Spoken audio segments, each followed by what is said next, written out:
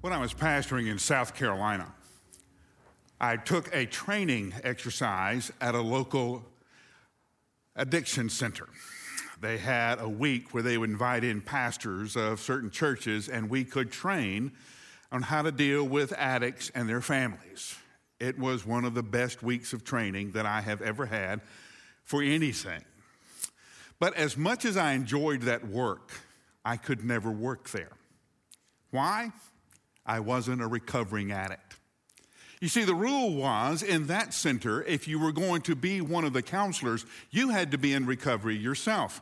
You had to be dealing with your own issues before you could turn around and help someone else deal with theirs.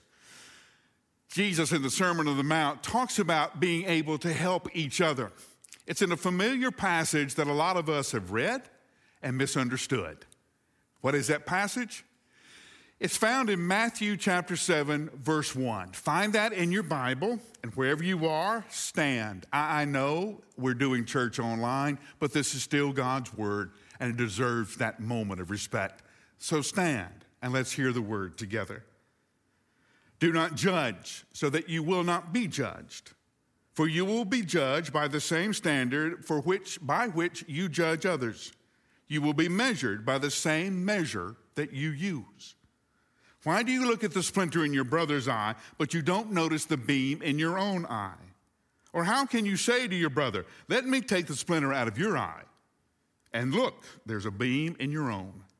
Hypocrite, first take the beam of wood out of your own eye, then you will see clearly to take the splinter out of your brother's eye. Don't give what is holy to dogs or toss your pearls before pigs. They will trample them under their feet, and then it will turn and tear you to pieces. First, take the beam of wood out of your own eye, and then you will see clearly to take the splinter out of your brother's eye. This is God's word for God's people. Hear it, believe it, and live. Lord Jesus, give us ears to hear the word that you would bring to us this morning. Give us eyes to see your way and your will, and courage to follow. And we pray this in your name. Amen. Since I have first began as a minister, it seems that everybody, regardless of their relationship to Jesus Christ, knew this verse. You know, that first verse, judge not. People who had never been inside the church know this verse. People who had messed up in ways that you cannot even imagine. When I would begin to talk with them, they would quote this verse. You can't judge me. It says in the Bible, judge not. Don't judge. You know that, don't you? You can't judge me. Well, that's not exactly what it says. That's not exactly what Jesus means. Now, understand, Jesus does tell us and warn us that, one, we can never judge the quality or depth of another person's relationship with Christ. We don't know that person's heart. We don't know their journey. And we only see one slice of a moment of time in their life. And we can't judge their relationship with Christ by that one sliver of time. We don't have that wisdom. Nor can we judge how well someone is doing on their journey. We don't have all of the facts. That's one of the reasons Jesus tells us not to judge. You don't have all the information. If you see a person in a point in time, you may look at them and go, wow, that person's made some bad decisions. Wow, that person's really messed up. But if you had known where they started from, if you had followed them from the beginning, then you would see how far they have come to get where they are. And that same person that you were condemning a few minutes ago might just become your hero. That's why Jesus said, don't judge. You never have all the facts. But he doesn't say, don't help. He says, take care of the beam in your own eye first. Don't judge, because how you judge other people will be the same measuring stick that I use to judge you. That's what Jesus tells us. You know, one of the things about hell is that we choose it. People often ask me, how can a good and loving God send people to hell? He doesn't send you. You walk into hell all by yourself. And part of the thing that makes hell hell is that you chose it. You see, that's what Jesus is saying here in this passage. However you judge someone else, I'm going to use that same standard of measurement, and I'm going to apply it to your life. And so when you say, wait, that's not fair, Jesus is going to say, wait a minute. It was the same standard you used for your brothers and your sisters. It's the same standard I'll use for you. So take care of the plank in your own eye. Now, Jesus says some funny things. This is a funny bit. Jesus says your friend has a splinter in their eye, and we've all had that moment when something gets in your eye hurts, it's stinging, it's watering, you're trying to get it out, you're pulling your eye all sideways, you go to your friend and go, listen, is there something in my eye? And your friend turns around to help you, and they've got a 2x4 in their eye. Now, not only are they knocking you in the head with a 2x4 that is in their eye, they can't even see your eye, much less the splinter in it. It is a hilarious bit. But notice what Jesus says. Take the plank out of your own eye. Then you can help your friend. This passage of judge not is not telling us to stay out of everybody else's business. It's not saying don't help your friends. It's saying deal with your stuff first. How heartless it is to walk by a friend that you know is in pain. You know, splinters hurt. Splinters get infected.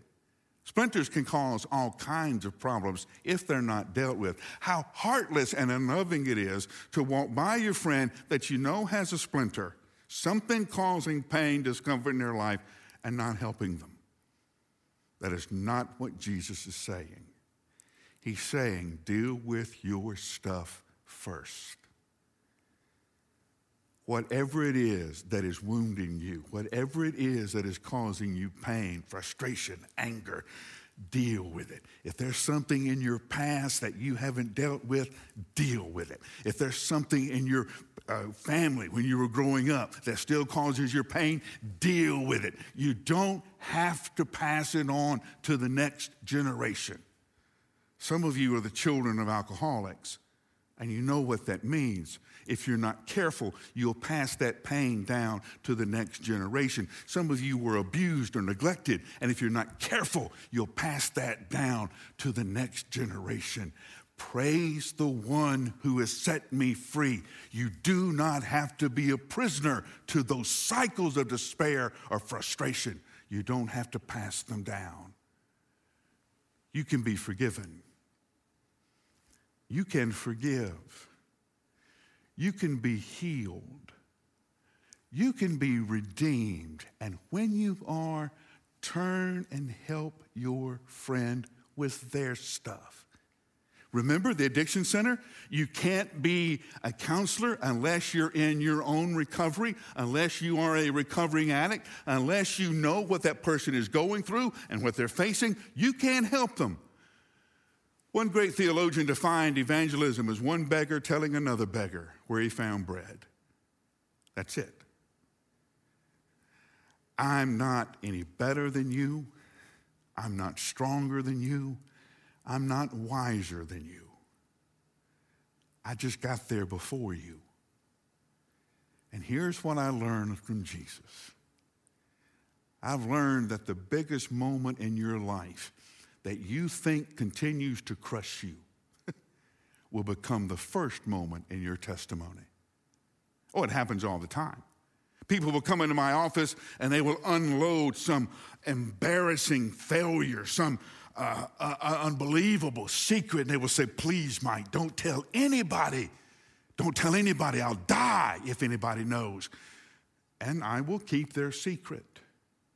We will begin to meet. We will study the scripture. Jesus will do what Jesus does. He'll bring healing and hope, transform that person's life. And then he'll call me and say, listen, I've been asked to give my testimony. Will you come? Yeah, I'll come. Be glad to. And I'll slip in and sit in the back. My friend will stand up and begin to give their testimony. And you know what? The first line of their testimony will be the story that they were so ashamed of. Jesus can take the worst moment of your life and make it the first line of your testimony. Here's where I was. Here's what Jesus did for me. Here's what Jesus can do for you. Now, Jesus gives us a warning. Not everybody wants to get well. Not everybody wants to be whole.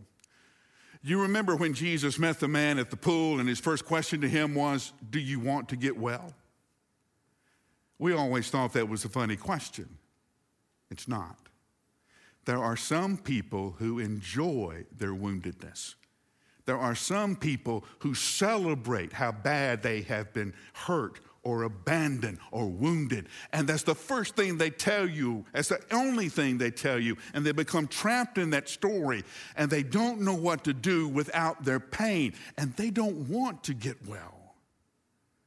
And so when you try to help them, they will actually fight you. Jesus said, when you have a person like that, pray for them. Offer your help. If they refuse you, move on. Don't throw your treasures and pearls before people who do not want to get well. Now, I know that's a hard lesson, and I know you don't want to think about it, but there are those people who would rather remain a victim than be victorious over what they have to deal with. It's easier to blame someone else, to blame a mistake of the past, than it is now in the freedom of Christ to take responsibility for a new future. Don't waste your time. Work with those people who want to get better. Work with those people who want to get free. That's where you spend your time. Now, deal with your stuff.